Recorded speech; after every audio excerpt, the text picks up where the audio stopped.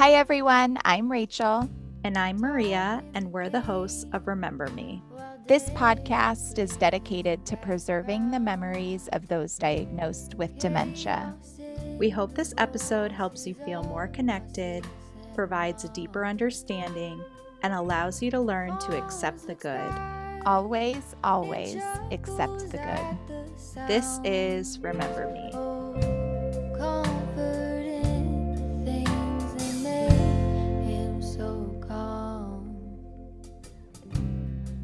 Hi everyone. Today you'll be hearing an interview from our new Grief to Goodness series.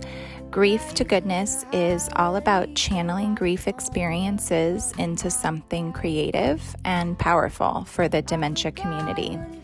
In this series, you'll hear from individuals who have been on a journey with a loved one with an early onset neurodegenerative disease. Our hope is that these stories inspire you, but also teach you something you may not know about other forms of dementia. You actually may find that some of the experiences and feelings are more similar to FTD than you think. So, without further ado, here's our limited series, Grief to Goodness.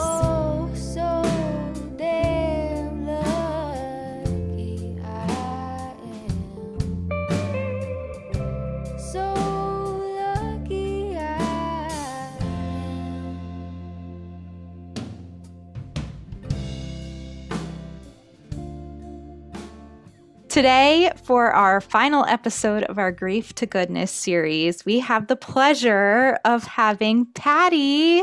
Patti, welcome to Remember Me. We're so excited to have you here. We know a lot of our listeners are big fans of yours, so welcome. Thank you. We both said we feel like we're here with a celebrity. That is so silly. So Patti is a care partner to her mother, Linda, and Linda is living with mixed dementia. Mixed dementia. Okay. So let's get into your mom's diagnosis and how you came to understand that she was living with dementia. So can you tell us from your perspective the first kind of signs that you thought maybe something's not right with my mom? Yeah. So another important part to know about my mom is she also has type 1 diabetes. So actually, that was one of the first signs for us that she was experiencing some memory loss and some cognitive functioning decrease, because she was always able to manage her blood sugars and give herself insulin, and she was missing insulin doses, or she was giving herself the wrong amount, and it just became really challenging for her to manage. Another sign for her was that she was a lot more sad than she had been. Things that didn't used to trigger her triggered her and made her really emotional and sad. And then also she was the homemaker, so she paid the bills and kept the house clean, and she did everything. She managed the finances, and bills weren't getting paid on time. And so we just really started to notice these signs. She was about 65, going on to her 66th birthday. So that was about 7 years ago that we started to notice those signs. About 6 months later, she got her formal dementia diagnosis. When they did the MRI and they were trying to confirm what kind it was, they actually noticed that there was loss, like brain loss, in lots of areas, not in the same area as Alzheimer's. So the official diagnosis they gave us was mixed dementia, because it was impacting different parts of her brain. And that was the year before I got married that we found that out. So the plan, or my mom and I's whole life, was that she was going to help me in every part of my wedding and plan bridal showers and attend my bachelorette party. And we spent that time reminding her that I was getting married and involving her in a very different way. My dad was her caregiver at the time. He cared for her for about the first 4 years, and it just was a very unsuccessful partnership between the two of them. Mm-hmm. And so then that's kind of when I stepped in about a little over 2 years ago to start helping in their home. And then my mom moved in with me about a year and a half ago.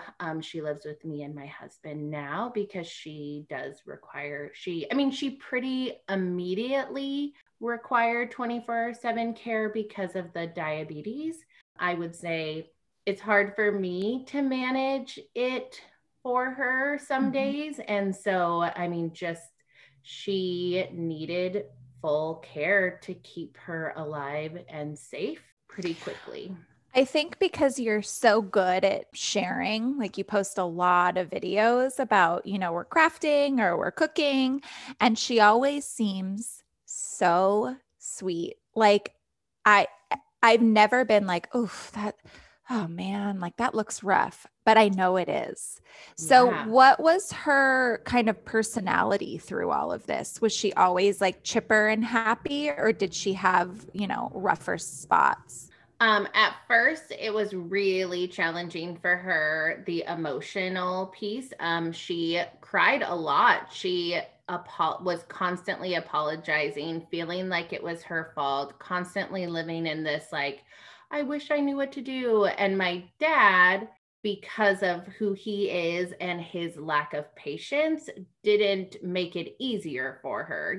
He'd be like, well, Linda, you need to remember, like, we're going to set a timer. And then at this time, which are good strategies, but it just made her feel worse. So she, by the time I started stepping in to care for her, because I was like, this is not a safe situation, she was pretty much shut down. She was pretty nonverbal. I remember my husband said something to me when she moved in with us, and it started to get a little bit more comfortable and was talking.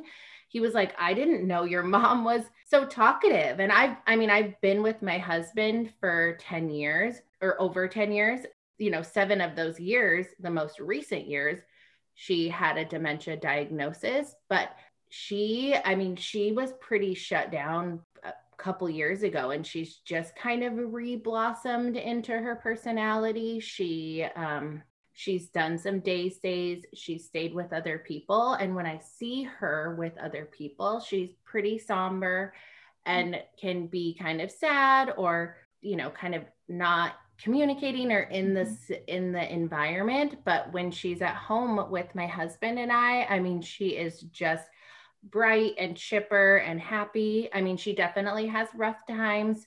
Sundowning is real. We have a lot of emotions at night. I've posted a little bit about that. Recently, yes, I've seen that. And I appreciate it, even though it breaks my heart because your mom is the cutest person in the world. Yeah, and she's like, so Even cute. like when she cries, like it's I know. It's so like whimpery. Like, I just want to hug her. Sadder. It is. Oh my gosh. But I love that you show the real side of it. I think you're very, very genuine in your portrayal of what's going on. But I also think that you have an exceptional way of caring for your mom and being very positive and upbeat. And I'd love to kind of get into your approach to care because it's definitely not like this for everyone. I think, I'm sure you know that through the community that, you're building through your platform,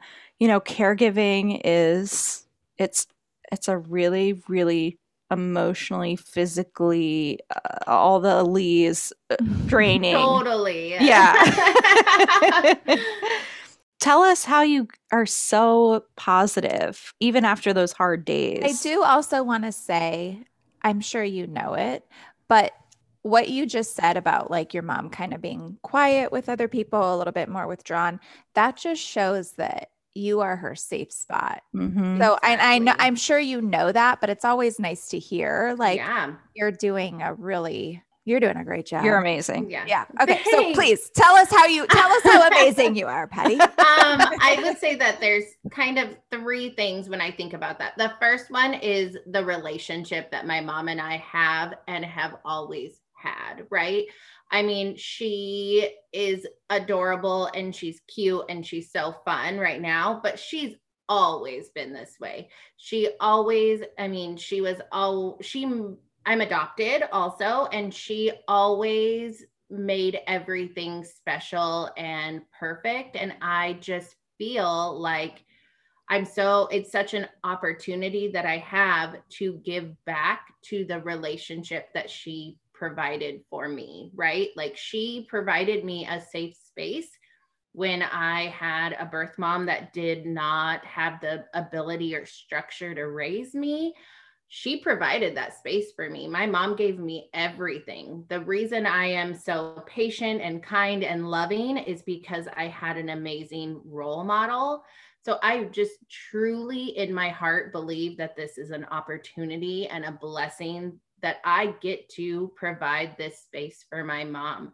I am financially, I'm emotionally, I'm physically able to do these things. And on top of it, I have a support system, specifically in my husband, who is welcoming and supportive of doing that. So one of the biggest pieces is that to me is that it is such a partnership between us. That's why I'm able to stay positive, is because even on the hard days, right? Like I was a very hard teenager, but she didn't give up on me. She didn't like write me off. I mean, she just always gave me patience and love.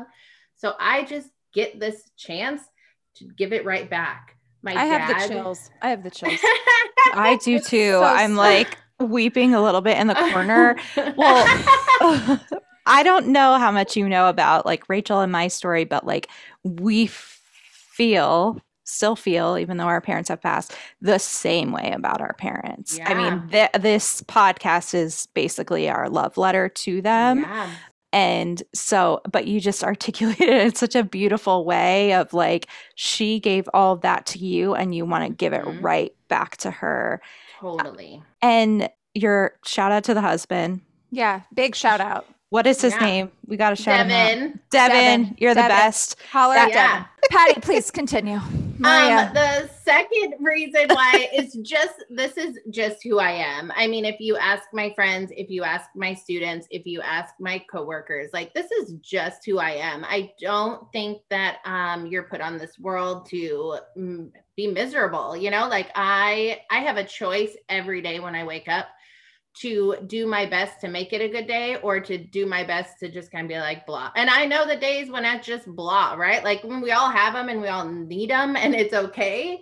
But I get the opportunity once again to show up as my best self every day. And I show up as my best self to my students when I was teaching, but now in this role as a care partner, I get to show up as my best self for my mom. Like it's not her fault. She has dementia. I'm not going to blame any of those things. It's just, to me, it's all about how like your mindset and how you choose to see something, right? Like my husband would love you. He always tells me that it's your mindset. You know, if you choose to see bad, you're going to see bad. If you choose to accept the good, you're going to do that, you know? Totally. So but it's hard.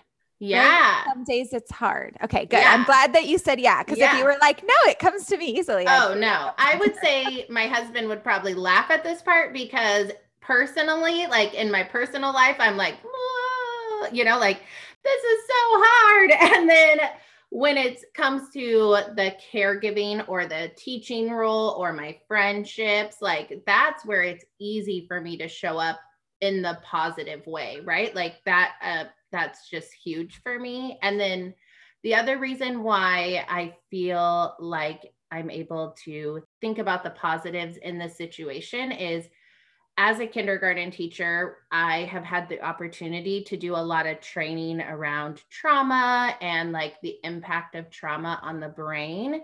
And so for me, when I think about my mom's diagnosis, I think about it as like, there's been some trauma or some cognitive impact to her. And so I get to choose how I respond to her. She doesn't get to choose how she responds, right? Like she's living in this like world that is confusing and things are being done to her constantly. But I have a calm, resilient brain at this point. So it's my job to reflect that for my mom. And it's her job to she's living in fight or flight every day, right? Like I understand that when we go to do a shower, it feels so traumatic to her because she isn't able to process that I said we're doing a shower. Then she can process that. But then once we get in the shower and the water hits her, she's like, I didn't remember we're doing a shower. Why am I cold? Why is it wet?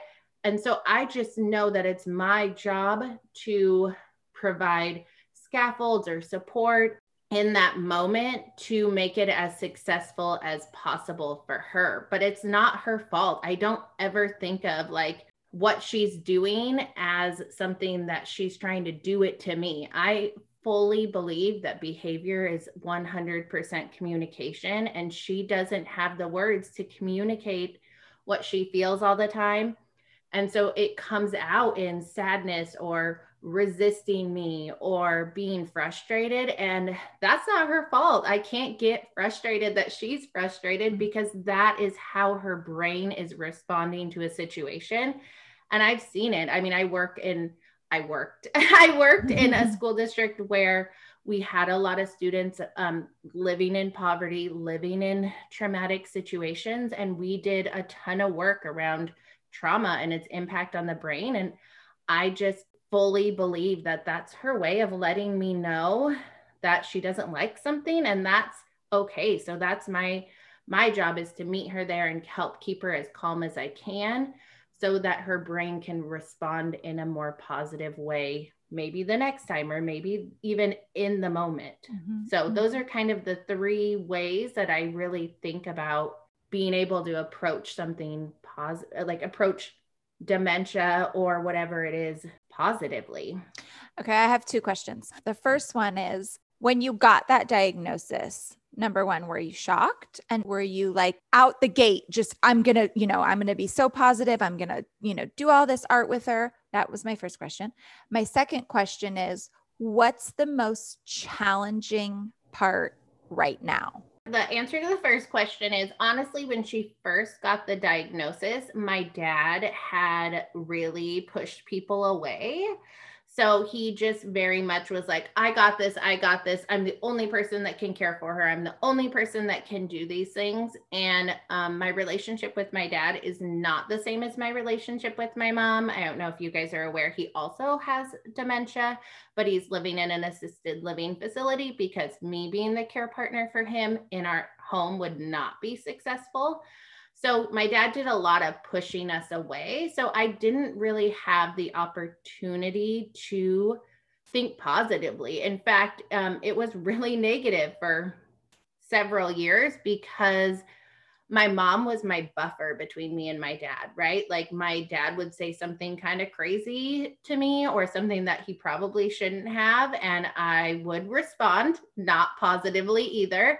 And my mom could buffer both of us, like, Louie, you don't mean it. Like, let's all sit back. We're going to figure this out. Like, Patti, go take a break and then come back once you're calm, we can. But because she wasn't there to buffer for us, he would say that he's doing something right. And I was like, that's not the right way to do it.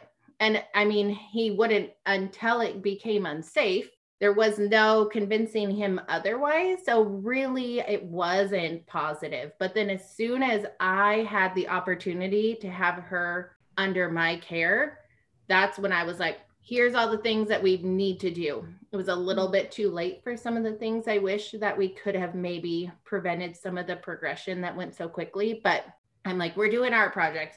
We're reading books. And even if we're not reading books with words, we're getting books that have pictures and we're talking about it. And my dad always watched the news like 24/7. I'm like, Mom's getting a Kindle. She's going to sit and she's going to look at dog videos. If they're just going to be sitting on the couch, like she's going to look at dog videos. Like we have to change what's happening to her so that she can blossom again, which is what happened, right? And then so it was negative for a while. And that was a lot to do with my dad. But when I would get to go and spend time with her, when that was allowed or allotted, I would make it positive, right? We would just sit and talk, and we wouldn't talk about dad, and I wouldn't complain about those things. It was just all about her and being there for her and supporting her. Now I can't remember the second question. Oh, the biggest challenge. So what's like the biggest challenge that you're encountering right now? I would say there's two. She fell back in May or April or May. I don't remember what month. And she broke her hip. And so now she's in a wheelchair. So the physical demands of caregiving has greatly increased. And so that to me is the biggest challenge right now. And does a good job once she gets standing, but she pretty much resists standing. Every time. And so that is challenging. It's challenging because there's some fear for her in it. So then I feel for her, right? Like my emotions are there, but also I'm like, we have to stand up. Like we have to get to the bathroom. Like we have to be able to do those things because I don't want her to be bedbound. I don't want her to not be able to go on car rides or go to the doctor. And I don't want to not be able to care for her. And I feel like if I'm not having her get up and do these things, then that could be the potential at some point because I might not be strong enough or I might get hurt. So that's one of the biggest challenges. The second challenge for me is just she's been sad a lot lately.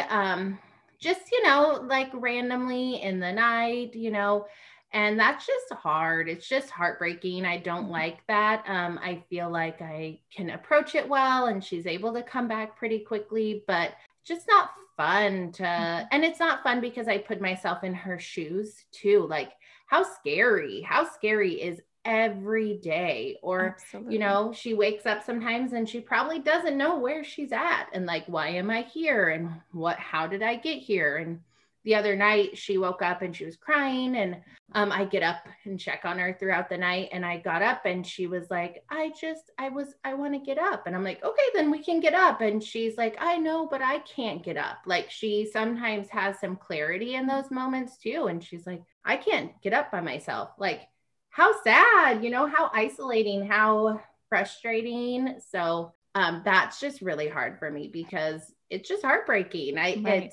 And I can't really get her better, in the same way. I have a pretty consistent approach to how I try to support her in those moments, but sometimes it doesn't work. And so we're just sad. Right. It sounds like you use a lot of empathy when you care for her. You can put yourself in her shoes. And I think that's missing a lot in the world. But I also think it's so important when you're dealing with somebody who has a disease. Like exactly. There's no blame, Exactly. So you're kind of touching on kind of your approach to caring for her. And I can tell through your Instagram that you're very regimented. You have a lot of activity. You're constantly stimulating her brain and everything. Is that kind of something that you came up with on your own? Because on the FTD side of the dementia journey, we are pretty much given no tools. Like your loved one's going to die in 7 to 10 years, like see you later. And maybe you don't know because your dad was more involved in the beginning, but like, was there any sort of roadmap or did you get any feedback on how to care for your mom? No. So,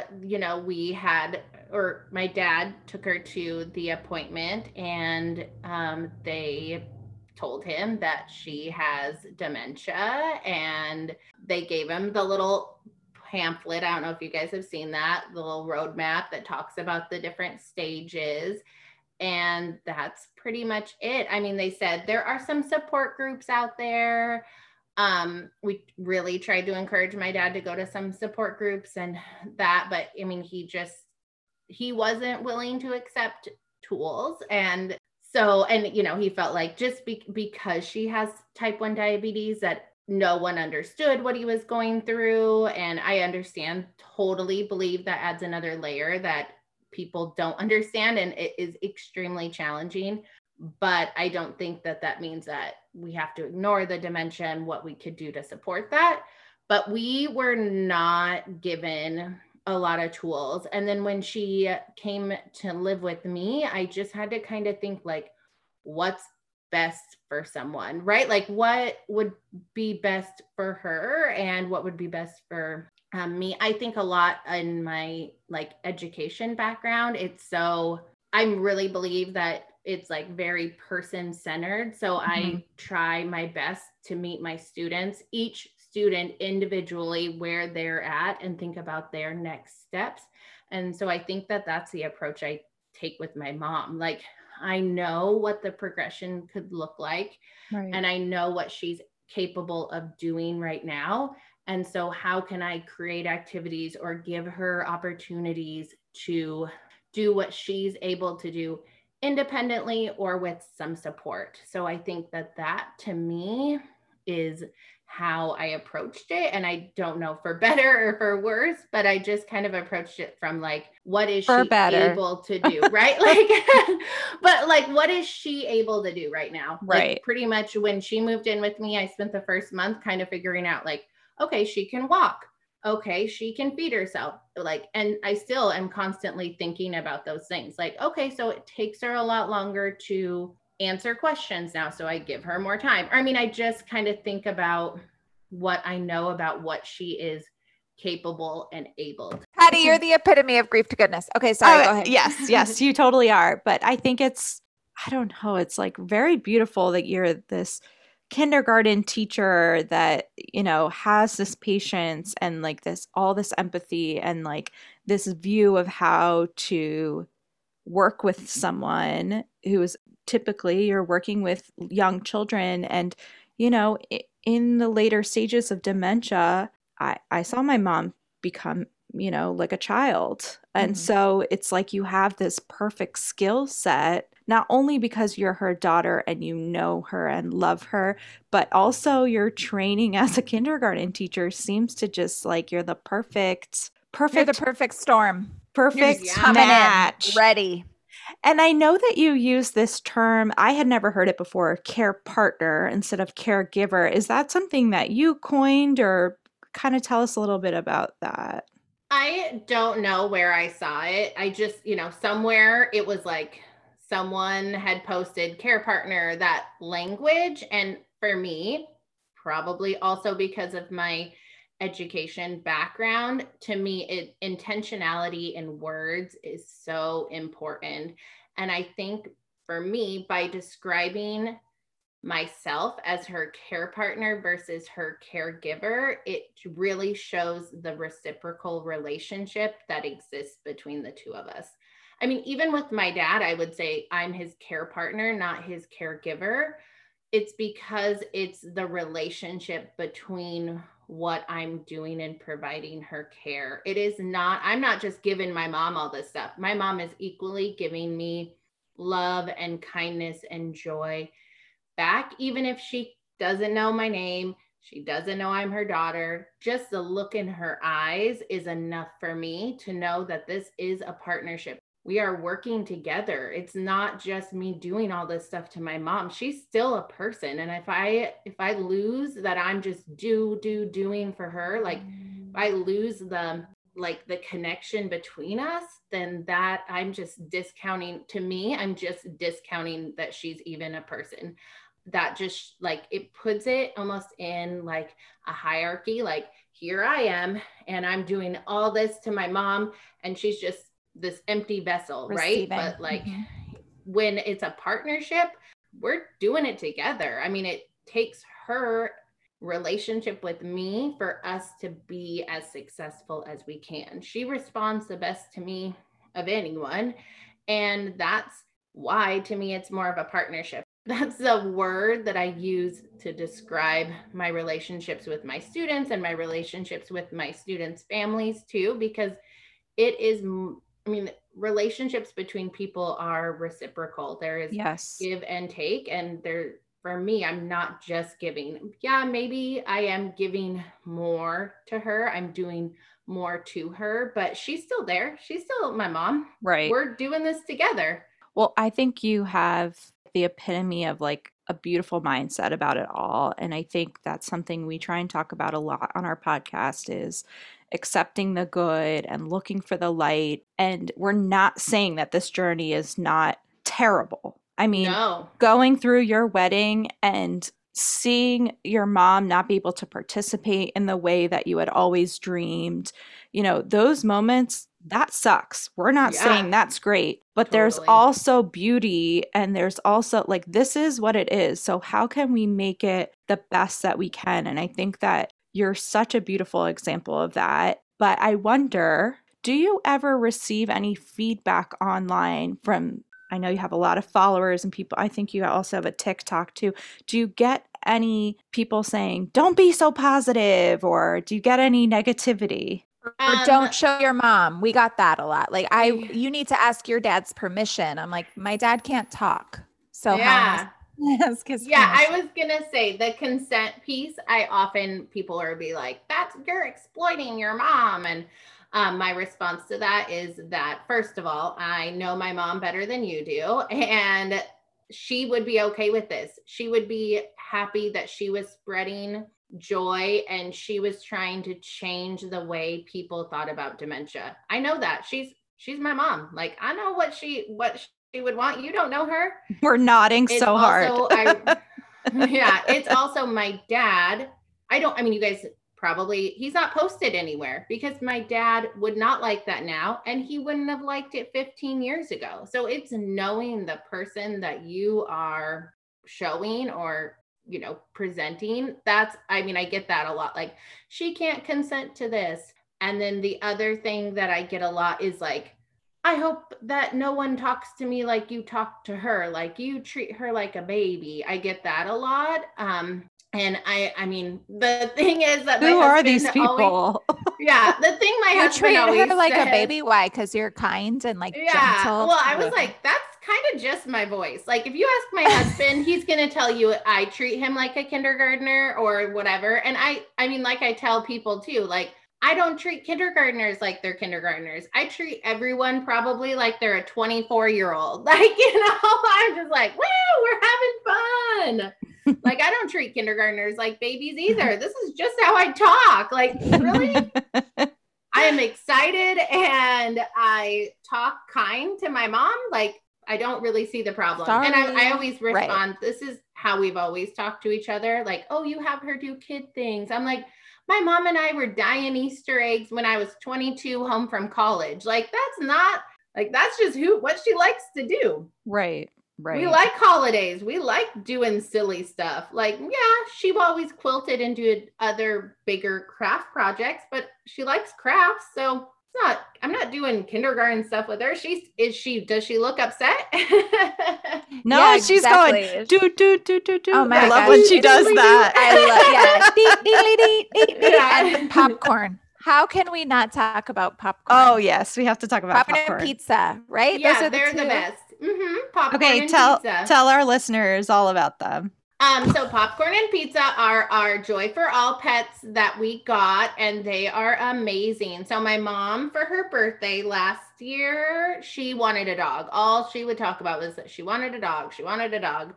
And our caregiver at the time, she was like, oh, have you heard of these dogs? They have cats. I've never seen the dogs. And so I looked it up.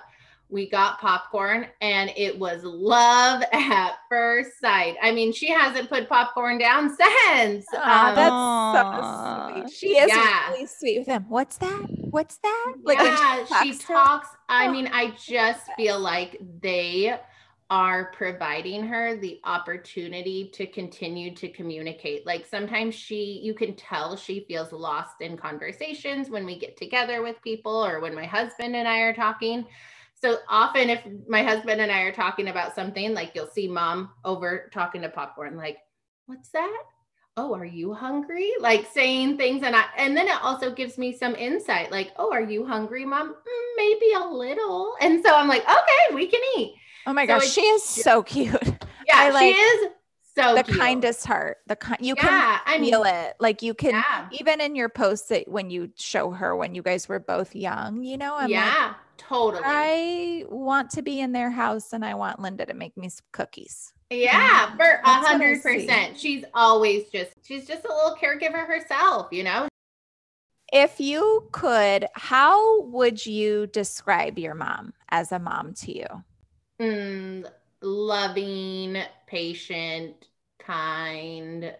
I mean, she just exudes love. Like, I just always felt loved. I never questioned if my mom loved me, even if I did something wrong. Like, I never questioned that, even when I got in trouble or even when I did something I shouldn't have. Like, my mom, I never had to doubt if she loved me or if all she wanted to be was a mom, right? That's her goal. She wanted to be a mom. She wanted to raise kids. She wanted to have a family, and she did it. She did it beautifully. She was a good friend, a good sister, a good daughter. I mean, I learned how to be a daughter by watching her with her mom too. I mean, her mom had a stroke when I was little, and so she helped care for her mom as best as she could. With having us at home, it was a little bit more challenging, and so she didn't bring her into the home, but she went and saw my grandma. I mean, she just showed me that love, you know, conquers all, and the way she loves people is still so beautiful. That's really sweet. Now, how do you fill your own cup? Like at the end of a bad day, what's your best coping strategy? What's your best sense of I have a really amazing group of friends. I would say I have amazing group of real life friends. And I also have a really wonderful group of people that are similar age to me, that are going through similar things as me. And so if I had a rough day, I typically either text one of my best friends that I know in real life, or I text one of my friends that I've met online. And between that and my mom she goes to bed pretty early. She goes to bed at like 8. So then I just give myself an hour of just whatever I feel like doing. I talk to my friends. I look on TikTok. I drink a glass of wine. That's how I try to like end a tough day. I journal a lot. The other thing is I really do try to keep up on my self-care as much as I can. My husband is great about hanging out with my mom, and so I'll get my nails done, or I do have a caregiver that comes for 4 hours a week. And so I use that time to go and, you know, get my nails done or get a massage or get a facial. I mean, I do prioritize that self-care stuff even above like maybe some doctor stuff or things like that. So do I. You do a really good job at and I think you started off with like, this is the mindset that I'm going to stick to. I think that that's a form of self-care too. So you don't let yourself go to the dark. I mean, I'm sure you do go to the dark spots, but it's not a habit. It's not habitual. Yeah. Right. And I also think that because it's my mom and we have such a good relationship, it's easier for me to say, like, it's easier for it not to be draining, right? Like, if it was my dad living at my house with me, I might be different as a care partner, right? Like, I might be drained and exhausted, but I think that to me, because I realize that would not be a successful relationship, partnership for either of us. Mm-hmm. I think that that's just what I constantly keep in mind. This is successful. This is the best place my mom can be right now. And so I know that in my heart. And so I think that kind of keeps me going, because I don't feel defeated, because I feel successful most days, right? Like, I feel like I'm helping and supporting her, and there's joy in every day.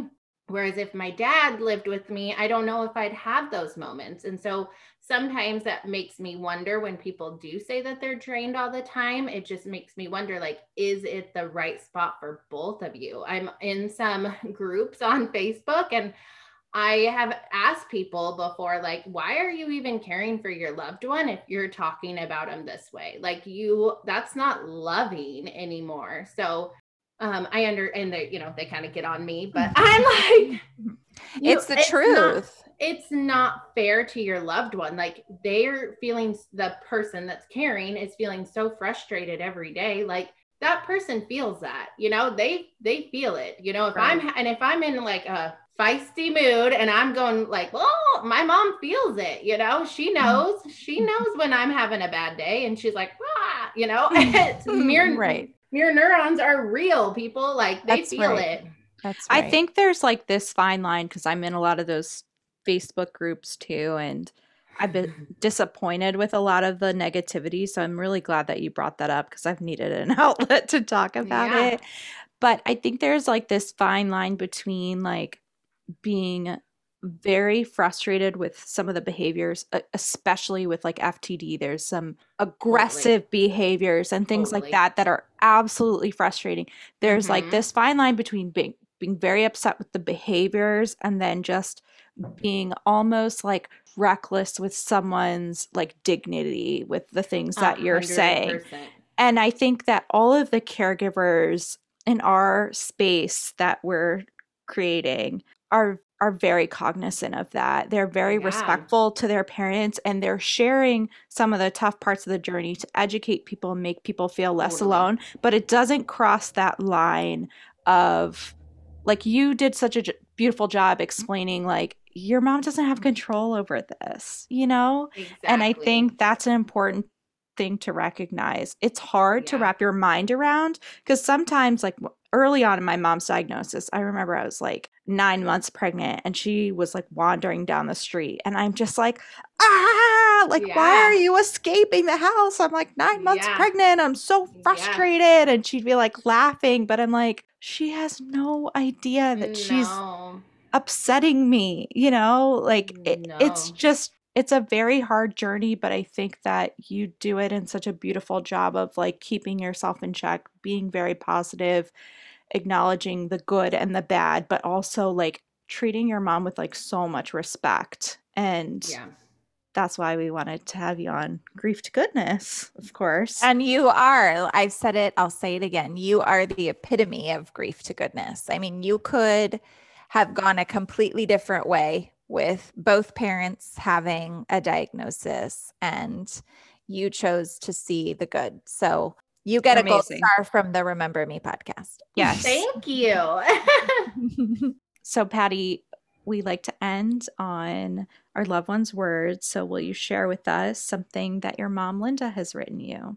Yep. It was for my bridal shower. It was the last thing she wrote to me, and it was for my bridal shower. Oh. It doesn't make a ton of sense, but it's so special. I can't wait. I can't wait to hear it. For my bridal shower, my mom got me a little book called Mother and Daughter, Friends of the Heart. Inside, she wrote, "For my beautiful bride, with love, Mom. I am so very glad I am your mother. I love you so very much. I look forward to being a grandma. It is going to be one of the biggest joys of my life. It already has been. We are so proud to have 2 beautiful daughters, and thank you for being you."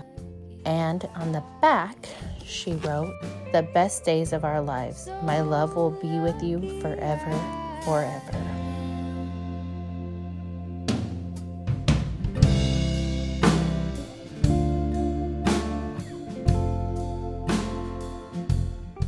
Thank you for listening to this week's episode.